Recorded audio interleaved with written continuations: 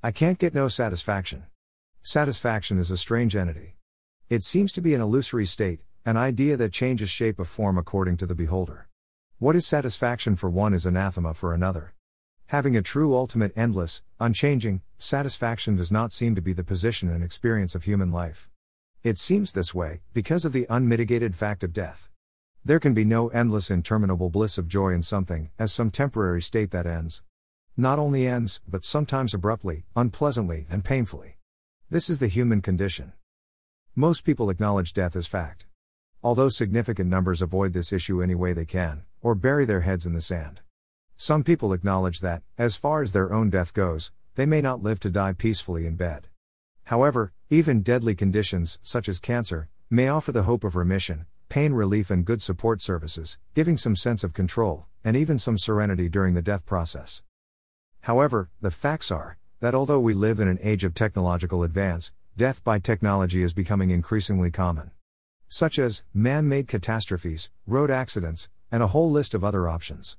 Think, trains, industrial facilities, nuclear power, and even the mundane, like electric toasters.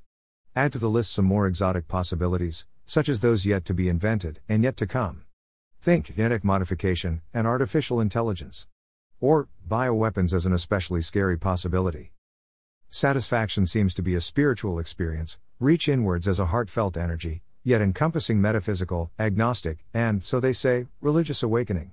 Well-being, without necessarily meaning joyfulness, can be related to your choices, regarding what directions in life are taken, what ideals and morals are upheld, and what a belief system is doing for life stability.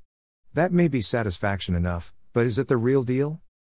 True inner satisfaction, with innate bliss, is a normal birthright of our, essentially divine, purpose and nature. Religious people will say, of course, that you must have an outer personal God, or that the idea of God residing in me and you is blasphemy. Burning at the stake was the historical cure for such aberration of thought.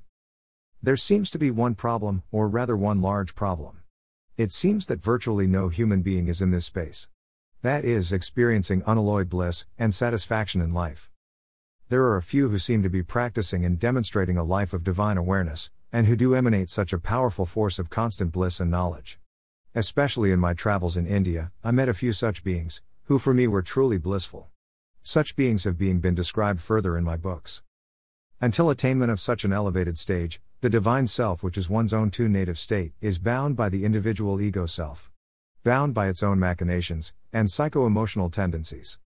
Simply accept the nature of the soul to be divine, to be transcendental, and the giver of supreme satisfaction, when realized. This is Sat Chit Anand, as previously described in other writings. Truth, knowledge, bliss. Not just the true nature of all existence, but inclusive of all religions and spirituality. This being is without need of any human consolation or diversion, through the awareness of the individual soul as one with the universal soul. Certainly not a concept dependent on any religious belief. Such an awareness can only be a direct experience, as otherwise it is just another philosophical idea, or belief. This self-realization is attainable. So the concept of having total satisfaction in life is also attainable. This is the Buddhist nirvana or the Hindu moksha, but could also be seen from other angles, including the concept of total wellness. Can it be generated in therapy? Maybe not. Do modern Western scientific, psychiatric, or psychological methods and concept provide the goods? Or does the westernized adoption of Eastern philosophies and practices offer possibilities that work? Questioning the truth of everything may lead to experimenting with different pathways, religions, or therapies. This in turn may raise more questions and answers, as it could lead into another whole bunch of cul-de-sacs, consisting of various cults and sects. The whole field of religious and spiritual belief practice is fraught with power struggles, ideological clashes, or authority reactivity, which is really a pity and a diversion. To move along a spiritual journey with a sense of stability can be a difficult process, and a struggle for years of a seeker's life. Religious movements, of all sorts, have also been seen as threats to the fabric or sanity of our materially orientated society. Simultaneously, the spiritual search comes up against one's own internal self-doubt-driven barriers, plus the lure of addictions. Try giving up something such as chocolate or cigarettes.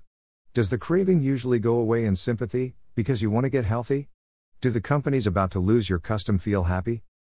So anyone just even trying something different, from the life of the daily grind and suffering, or even conventional religious practice, is faced with a struggle, just to get started. You may be seen by your near and dear as being a bit of an idiot, who needs to be better guided, or even blocked and stopped. The establishment also seems to be in a peculiar opposition to any attempts at individual salvation, done on one's own terms. The spiritual seeker who is practicing meditation, focusing on the Kundalini and chakra energies, may also undergo an upheaval or a major change of bodily and mental stability. There are reports of seeker feeling they have become way less sane when engaging in some esoteric yogic practices. The spiritual journey does not lead prano to some comfortable place in the sky, or a quick transfer to a land flowing with milk and honey. It is essential to get the guidance one needs. Shop around, be cautious, be ready to jump ship, and don't get swayed by the fundamentalists. Having said all this from the dungeon of doom and gloom, plunge in, and abandon all fear. You are essentially divine, and divine guidance is available as you call for it. Have faith in your deity, your higher power, your Satguru, or your goddess. The journey will occur anyway at some stage, and it is better to jump before you are pushed.